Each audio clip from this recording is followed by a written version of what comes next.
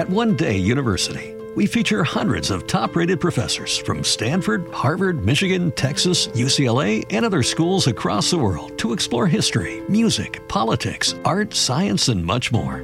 Every Wednesday, our weekly scholar newsletter includes 5 fascinating short video clips of our most notable professors discussing a brand new topic, plus special reports and topical debates as well. Sign up for free at onedayu.com. That's ONEDAYU.com.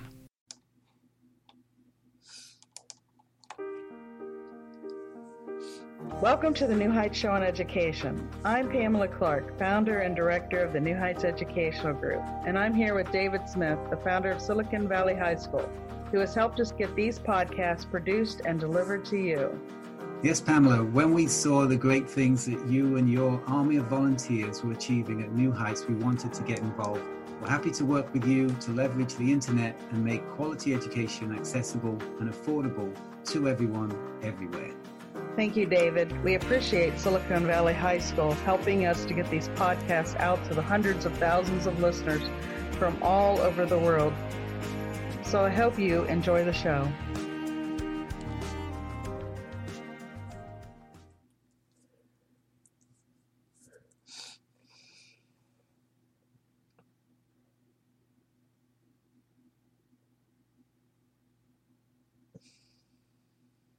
Hello, and welcome to the New Heights Show on Education.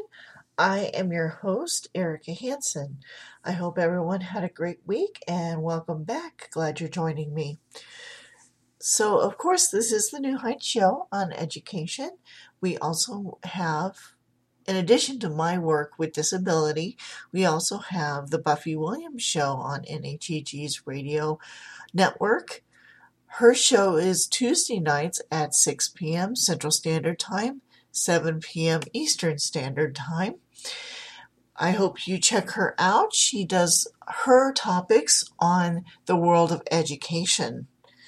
Also, I'd like to remind all of my listeners that I am available via chat on Zoom. If you'd like to chat with me during the show, please give me a ring at 1-646-558-8656. That is a New York number, so your long distance charges may apply. Our meeting ID for Zoom is 465-172-882 if you'd like to join me. So once again, welcome to this week's topic. Today I'm going to be speaking about amyotrophic lateral sclerosis, which is ALS. It's more commonly known as Lou Gehrig's disease because of the baseball player who contracted this disease. Well, contracted isn't the right word. Who developed this disease. So what is ALS? So this illness is most often referred to as Lou Gehrig's disease, again, as I said. It is a disorder of the nervous system, especially of the brain and spinal cord areas. ALS causes lack of muscle control all over the body. Physicians right now don't know what causes ALS, but believe there's a genetic factor involved. So ALS is very, very much a mystery still. Research is ongoing. They think that there is a genetic component to the disease and environmental factors, which I'll get into a little bit later here. But the actual cause is still unknown. Early effects of ALS are weakness and twitching of the muscles as well as slurred speech. Right now, there is no known cure for ALS at this time, and the disease is fatal. So eventually it does cause respiratory failure, and the individual passes.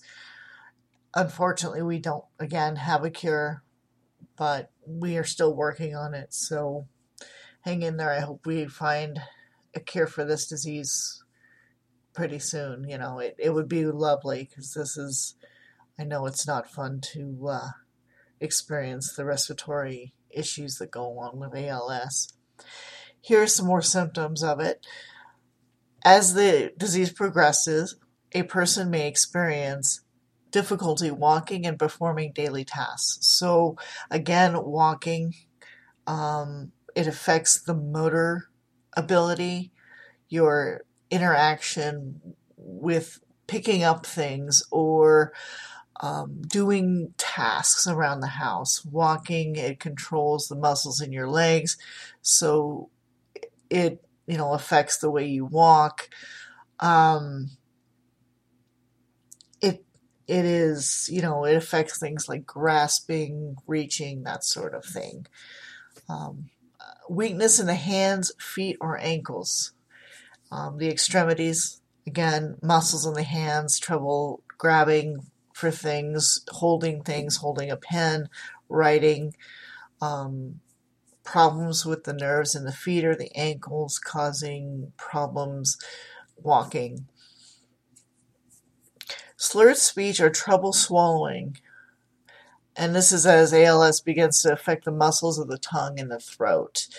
So simply because the disease attacks the muscles, every part of your body has a muscle attached to it pretty much. And that's no exception for the tongue. The tongue is a muscle.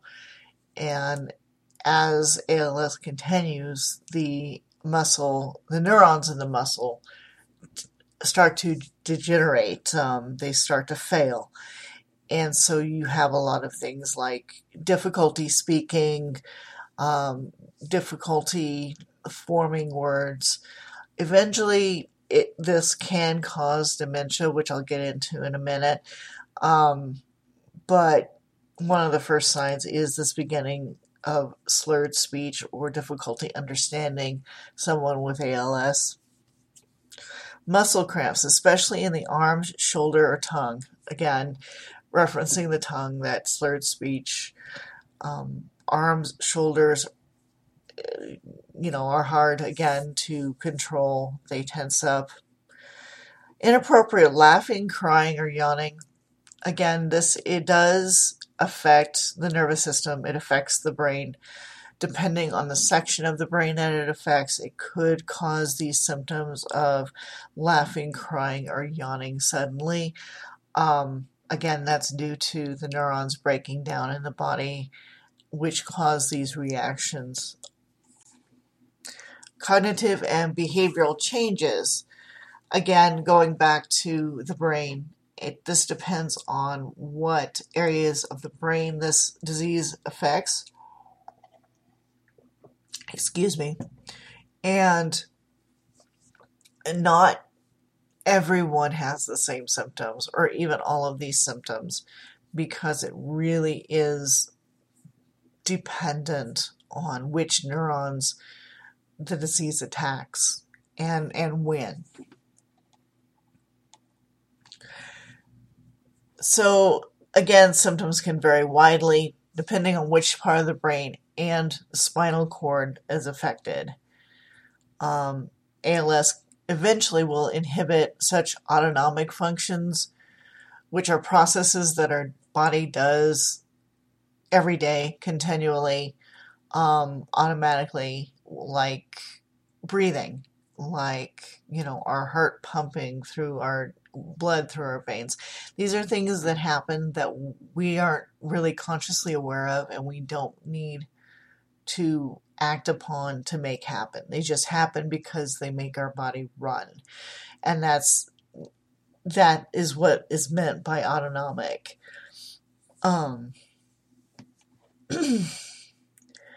So a person eventually loses the ability to speak, chew, or swallow. So eating for advanced people or people with advanced ALS is very, very difficult. And they may end up needing assistance to eat.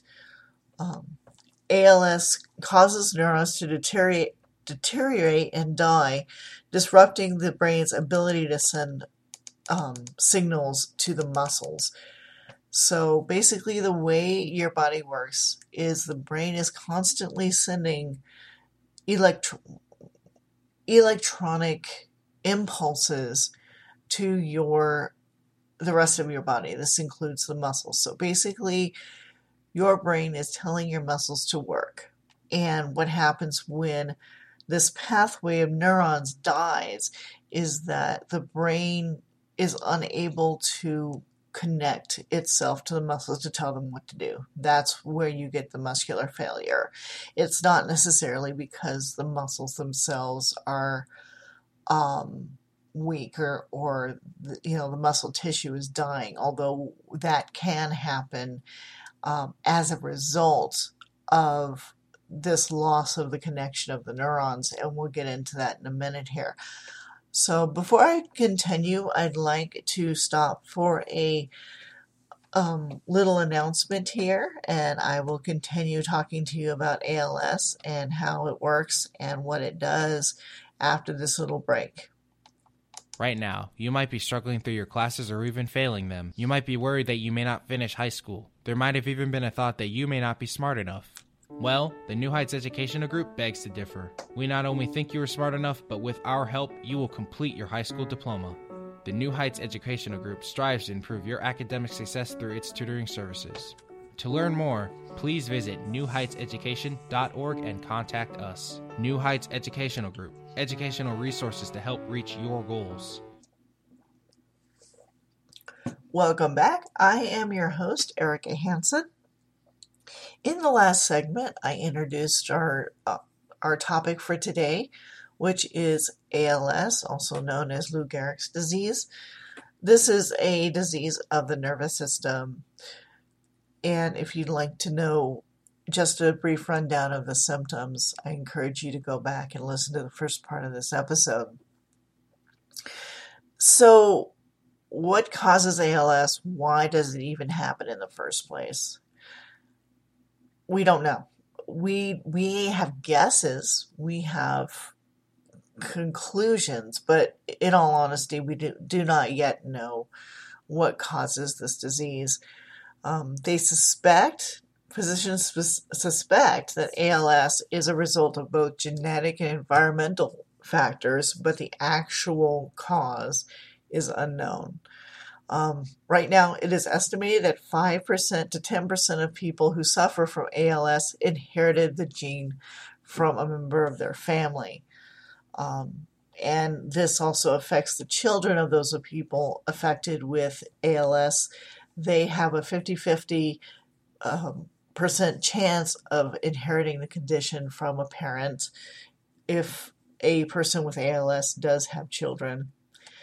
The older you are, the more at risk you are for developing the disease. And it's estimated that most people are diagnosed with ALS between the ages of 40 to 60 years old. So the diagnosis occurs more or less as you age, and can happen between the years of 40 to 60. And a person's sex is a factor. Before age 65, more men than women are likely to get it, but the disparity closes, that gap between men and women closes once someone hits 70 or older years of age.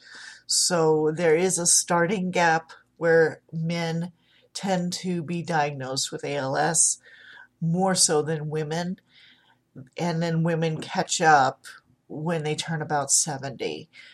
Your genetics are a factor for developing ALS, as we mentioned. Variations in a person's genetic material can cause or contribute to ALS. And there are other factors that people need to look at when considering if they have ALS. Environmental triggers that may cause it or exacerbate it are smoking. If a person smokes, they're at higher risk for getting this disease. Exposure to toxins, with a caveat that no one yet knows if there's a specific chemical that causes ALS or not. No one chemical has been directly linked to this disease. So exposure to toxins in the air and the water, depending on where you work, what type of job you do, etc. military service. This is really unclear as to why ALS is prevalent in those who have served in the military. The current thought is that it's due to bodily stress, the continual bodily stress a soldier is put under when they have to serve in the military, and that wears the body down. And of course, due to traumatic injuries that may affect the brain or the spinal cord. Although there is another factor that people are considering related to metals that people may become in contact with during their jobs in the military. Repeated bodily exertion, wear and tear, damage to the body frequently. That's also a clue that you may develop ALS later in life. So, what are the problems associated with or caused by ALS? One of the big ones is trouble breathing. I mentioned this throughout the show. I've mentioned this throughout the show already. So ALS interferes with the muscles of the throat, making it difficult for a person to breathe. As the disease progresses, a patient may have to rely on medical equipment to help them breathe. An example of this equipment would be like a CPAP or a BiPAP, which are typically used by people with sleep apnea. But if a person isn't getting enough oxygen, the CPAP or BiPAP can assist a person with ALS as well.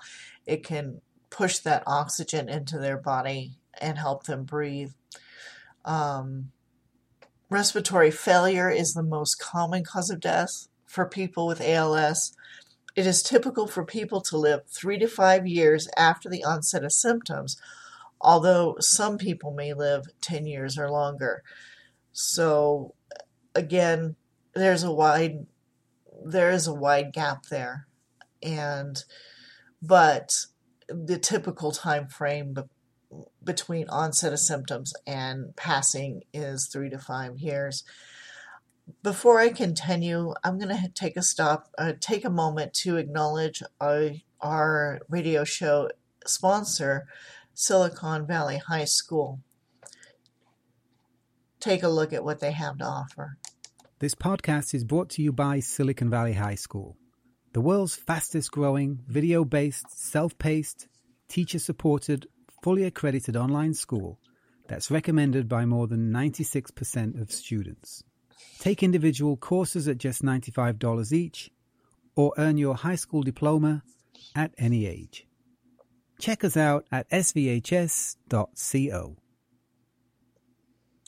Welcome back to the show. My name is Erika Hanson, and our topic today is ALS, and also more commonly known as Lou Gehrig's disease. If you missed the first couple parts of this episode, please feel free to go back and listen to those. It details the signs and symptoms of ALS, why we think it happens, what we still need to learn about ALS. Lots of good stuff in there. So I encourage you, if you are just joining me now, go ahead and go back and read and listen to the first two segments of this episode.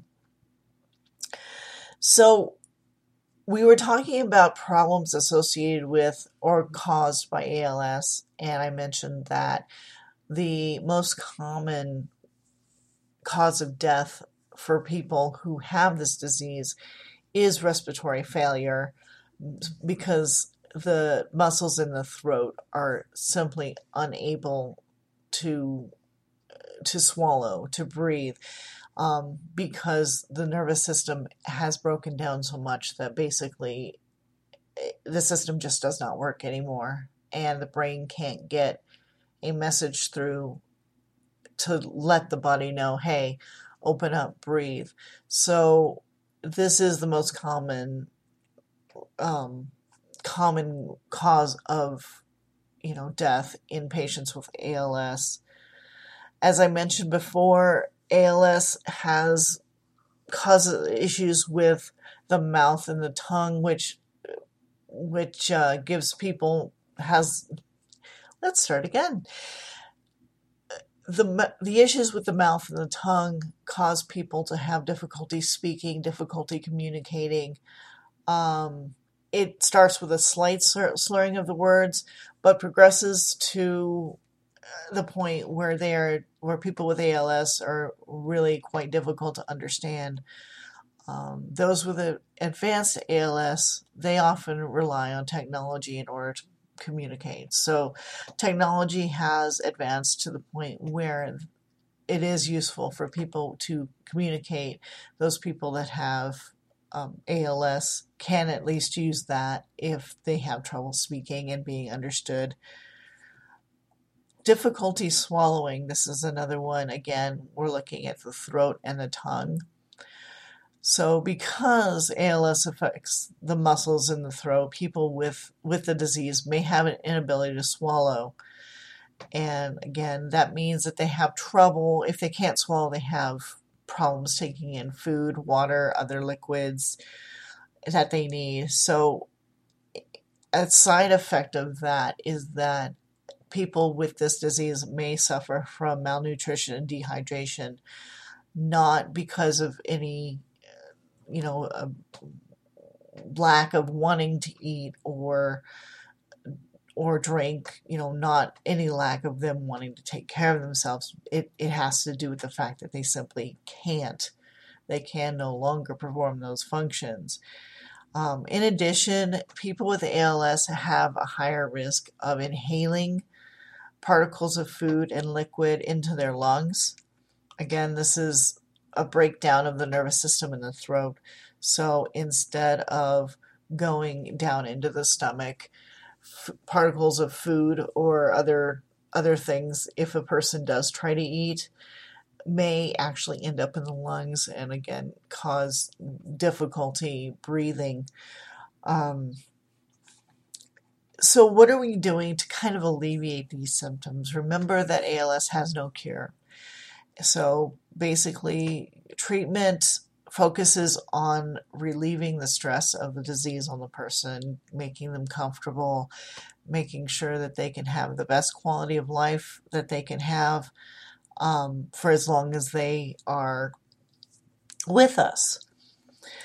So in the case of food, in case of actually getting nutrition into the body, they are often given a feeding tube. And so the throat and the tongue, they bypass the throat and the tongue and just go straight to a feeding tube. That does give them the nutrients that they need to function. Another symptom of people with ALS often get are they're diagnosed with a specific type of dementia, with dementia. And it's a specific type. It's called frontotemporal dementia. This affects your judgment and it affects your memory. So basically your decision-making capabilities are impaired and your memories may start fading because of ALS as those neurons die out. So again, with treatment, we can alleviate symptoms at this point. We cannot cure it. But because ALS is a nervous system disease, it can often mimic symptoms of other nervous system diseases, which it can make it hard to diagnose in the first place. Doctors use really quite a few different methods to diagnose ALS.